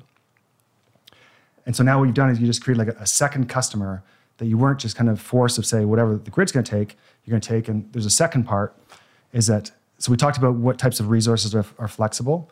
And so flexibility is usually from like fossil fuels for dispatching up and down. But you can put on this Bitcoin miner attached to your nuclear facility, and you can send it power. And so since your Bitcoin mining site can be dialed up and dialed down for kind of how it's dispatched, you've just kind of put like a supercharger on your nuclear plant that you can now actually provide flexibility to the grid because you have the ability to ramp your nuke through the Bitcoin mining. So I wonder if they will build out their own facilities or we will see mergers of companies. That will be interesting. Okay. Potential flaw in the whole thing, because it's brilliant. We have a massive expansion of renewables, a massive expansion of Bitcoin miners connecting to the grid, provide that flexible load balancing. But say the Bitcoin price crashes to a really low price. It gets to the point where some of these miners can't actually profitably mine. Do we then lose the load balance? Like, does the Bitcoin price have to stay at a certain price to make this work? Yeah. So there's a lot of, it's healthy for these kind of pullbacks to happen. And so like in power generation, again, it's like whenever load drops, right, the most uneconomic generator comes offline. And so it's very healthy for us to have these kind of essentially drawdown times where you find out kind of which of the miners are uneconomic and shouldn't be essentially online anymore because they're using an inefficient kind of miner. And so think about how in the early days, people were mining on their laptop. Yeah. And, essentially nobody can mine on their laptop because it's not profitable. Like it would cost, it's no way. So that's forever gone, right? And so then in 2017, some of these miners at the time were making, this S9 miner was making $450 an hour, right? And in 2020, it went all the way down to 27, 28, right? And so what happened was some of the miners came off the network, which was very healthy, and you find out kind of which ones are efficient and who's kind of who is swimming naked, right? And then you find out, then there's this kind of push up that can happen in the next push. And so for even in kind of like say like the absolute worst case scenario, I'm saying that let's use the far tails, like Bitcoin mining goes to zero, right? I use the example about in Ontario is that they would have to export the power out of the grid and pay people to take it, right? Because they had to find a home for it, right? And so I remember conversations at the time, they're like, why don't we just find like some toasters? Instead of selling it for $0, you just find toasters that you can just switch onto the toaster and collect zero as opposed to having to pay somebody to take the power, right? And so Bitcoin mining in the absolute tail event is really fancy toasters that you can use for managing kind of this dispatching. So on the insurance products, right? It can so even if they're mining Bitcoin at zero, they're still getting paid to take the energy. Because they're providing that flexibility because they can be dispatched up and down. That is a light bulb moment. Yeah. Fuck. Okay. So as we get bigger, right? Like in 2017, there was maybe a couple of thousand megawatts, right? So 2 gigawatts. So now we're at 12, right? And so now there's more flexibility. So imagine, kind of 4 years later, and we're at making up a number like 60 gigawatts. And so those things are all providing flexibility. So the more it grows, the more that, this kind of flexibility can be provided in other systems that have this need as they grow more renewables into their system. So there's like this careful dance, though, over time of building out the renewable infrastructure, enough ASICs being available to also be built, and the network and price will grow with that as well. There's like this dance between it all, but it feels like the Bitcoin network will grow with the growth of investment in the renewable infrastructure. Mm-hmm. It's kind of a little dance that's going to happen. Mm-hmm. And if you can think about it as well, wild. In summer of 2020, you could buy 1 megawatt worth of S9s, which is like 700 miners. You could buy 1 megawatt for $14,000, right? And then at the time, an S19 miner was something like $2 million or $1.5 million or something. So you think about it, it's just like, to get your return on capital from that S19 miner, which is now $3.5 million, right, requires you to get between $50 to $100 back every single hour. But that S9 miner that was considered almost like e-waste, scrap, right, is that these wind facilities can do a one-time payment of like the infrastructure required to have some miner racks, right, and have the right type of electrical infrastructure. And so now they can actually buy these old gen miners when there's a downturn and say, we'll take those, right, because it's not a very big capex. They're toasters, right? And it's better than me selling to the grid for -10. I'll take 0, or I'll take 12 or 20, whatever it is, right? It's obviously much higher than that, but so currently, Bitcoin miner is the buyer of first resort because it's paying more than the grid, right? But in the future, as more mining gets built out, the network gets a lot bigger, so you get to 200 gigawatts, mining can act as this buyer of last resort, right? So instead of actually injecting power to the grid at, say, -5, -10, here's Bitcoin and saying $20 or $15. So it's almost like, and this is a bit of a mind trip, it's like it's setting a floor for energy around the world of saying anybody can put this up and there's always a buyer. Because if you think about if you put up if somebody puts up a generation resource somewhere, it's got to be grid connected. There's no customer, right? But there's now always a customer. This is what Harry said, didn't he? Yeah, exactly. Yeah, interesting. I do this occasionally. I sometimes feel like Jeremy has a question. I knew it. One concern that's starting to pop up in my mind is on the political front. I could see, is there a potential here where you mentioned two different types of, there's a lot of terminology flying around here, but the one where it's like retail driven, and then they have to cut off their machines that are less profitable. But then you mentioned another one where the grid operator has a direct wholesale, like a shunt. Right. Is there a potential here where it seems like that would be the approach that the grid and political parties might want more so than the retail one, so that they can say, oh, no, power, we need this. We're not going to leave it up to these banks or whatever who are running these mining farms. Is there a potential here where there's a political angle where they would force, some sort of bill or something like that to force people to be retail or to not be retail and to be wholesale? So there's, so right now is that there's no power that policymakers have over load on kind of what's just and what's not, and you can't control it, right? And so the message that I'm trying to kind of get out is that Brad Jones, the ERCOT CEO, is saying these can be a great asset for these grids in transition to kind of say that. So as you add in more renewables into your grid, right, is that you're losing control of part of your generation, right? And so in the grid of the past is loads, you can call them dumb loads. So they need to be upgraded to smart loads.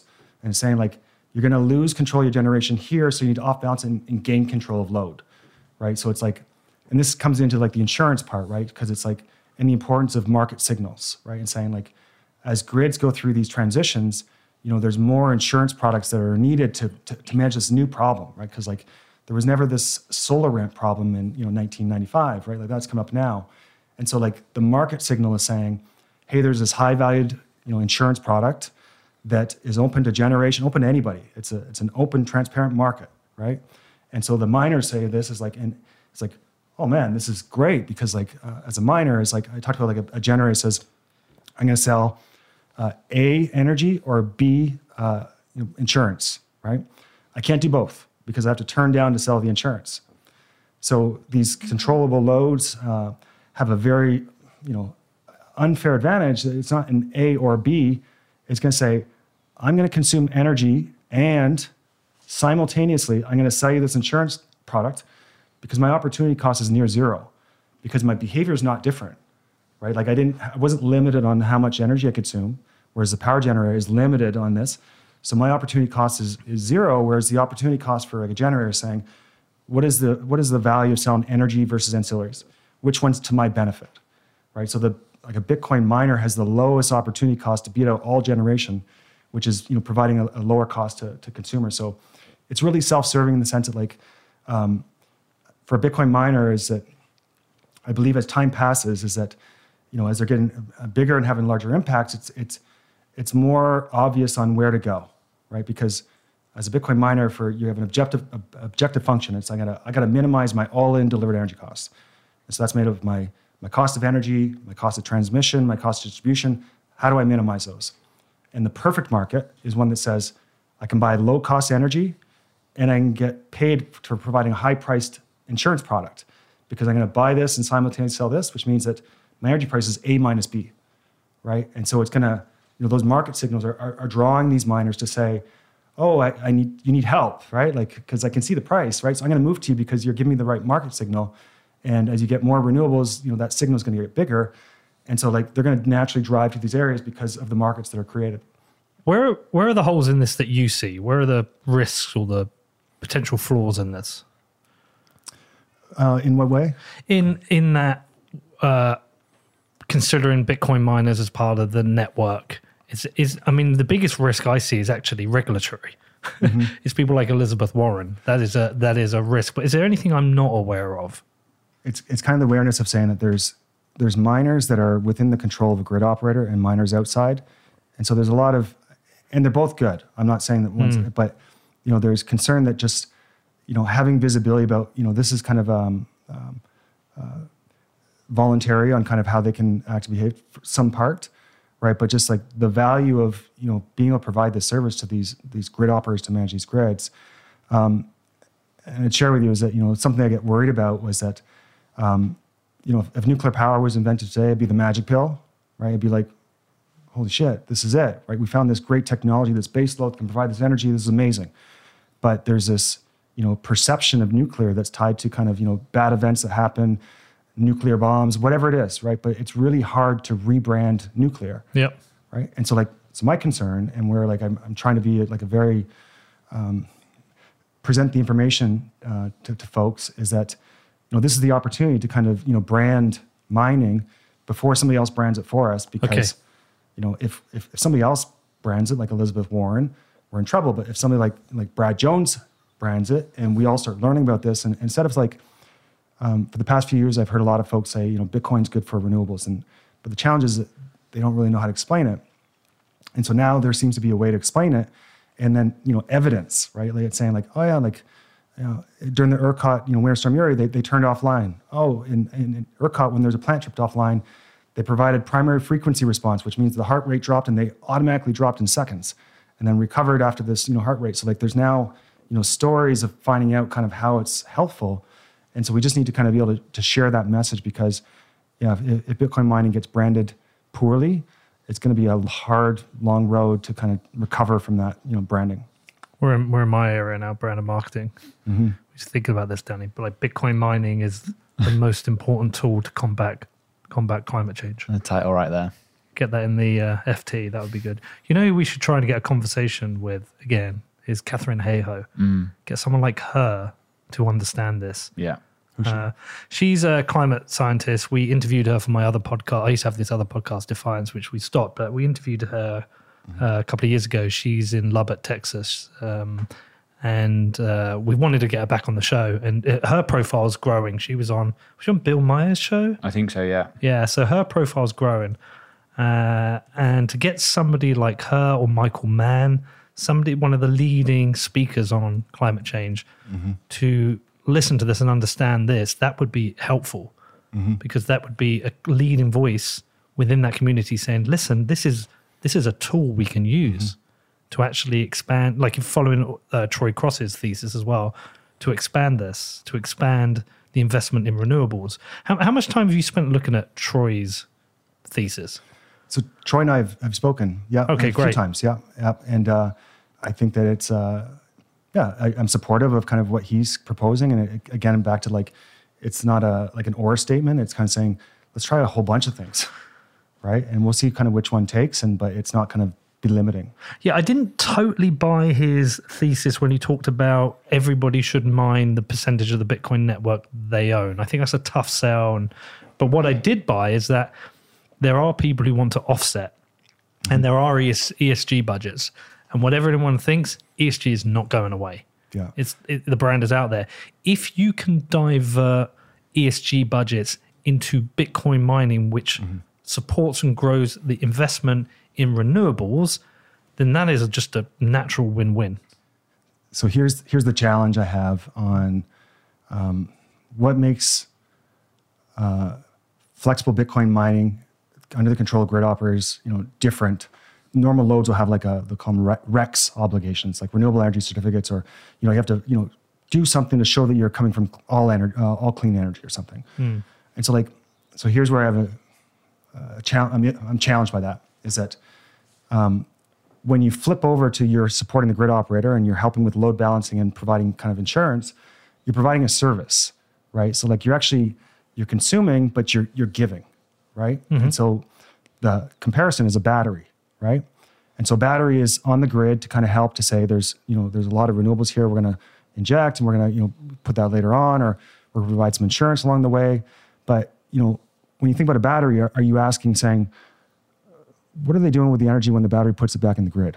Like, who's consuming that, right? And is that good cause? Should we make the battery do something about that? Or for every megawatt that the battery puts back in the grid, it consumes a little more than 1 megawatt, right? So should they buy RECs, right? Should they show that they're buying green energy, right? And the default is like, well, no, they're important, right? This energy transition requires a large amount of batteries, and it does, right? But should they be in the same category as somebody that's just a load only and just taking, right? So like it's kind of back in the a Bitcoin mining load that's just consuming and not giving back, not providing flexibility. Okay, there's some type of standard or some type of expectation that they need to be supporting it. But another one that's actually providing to the grid and providing this flexibility, well, I think that's different. And I don't know what it is, right? But I see it more as a battery than just a load only that should have the same kind of requirements on kind of green standards, if that makes sense. Okay, that's fair. Okay. Is there anything I've not asked you about that you wish I had that we've not covered yet? It's a lot to take in here. I don't think so. Well, I'm sure I'll think of them later, but it's been a lot. Yeah, I mean, look, I never really listen back to my shows just because natural hate my own voice and think I sound like a moron. I'm not going to watch this. Yeah. But I think I'm going to need to listen back to this one. There's a lot to take in. But you think we've covered it all? I think so. All right. If people want to follow what you're doing or find out more, where do they get hold of you? And do you actually want to hear from anyone? Sure. Yeah, I'll try it out. So my handle is at Shaun Energy, so SHAUN Energy, and so Shaun with a U on Twitter, and my DMs are open. And I'd love to hear from folks. I'm getting a lot of DMs about people doing interest in doing academic papers. It feels like there's a lot of people trying to arm policymakers with good kind of factual information. So at Shaun Energy is across most of my socials. So yeah, we're getting Margot. Do you know Margot Pyers? Mm-hmm. Yeah, so we're getting her funded to do her paper on ERCOT, what's actually happening with the miners, which I think will be a super useful document just to send out any other grid operator to realize. Yeah, I'm writing one with Nick right now on talking about flexible Bitcoin mining loads as well. Amazing. When will that be done? We think at the end of the month. Yeah, so come out soon. I know what Danny's thinking. Okay, this was amazing. Thanks, Shaun. Really appreciate you coming in to do this. A lot to take in. I didn't understand it all. I know I didn't. And thank you for walking me through it. But this is great. Good luck with everything you do. And I think we'll probably be doing this again sometime in the future. Love you back. Thanks for having me. Cheers, bro. All right. Thanks for listening to What Bitcoin Did. If you want to get in touch, the best thing you can do is head over to my Telegram channel, or you can hit me up on my email, which is hello@whatbitcoindid.com.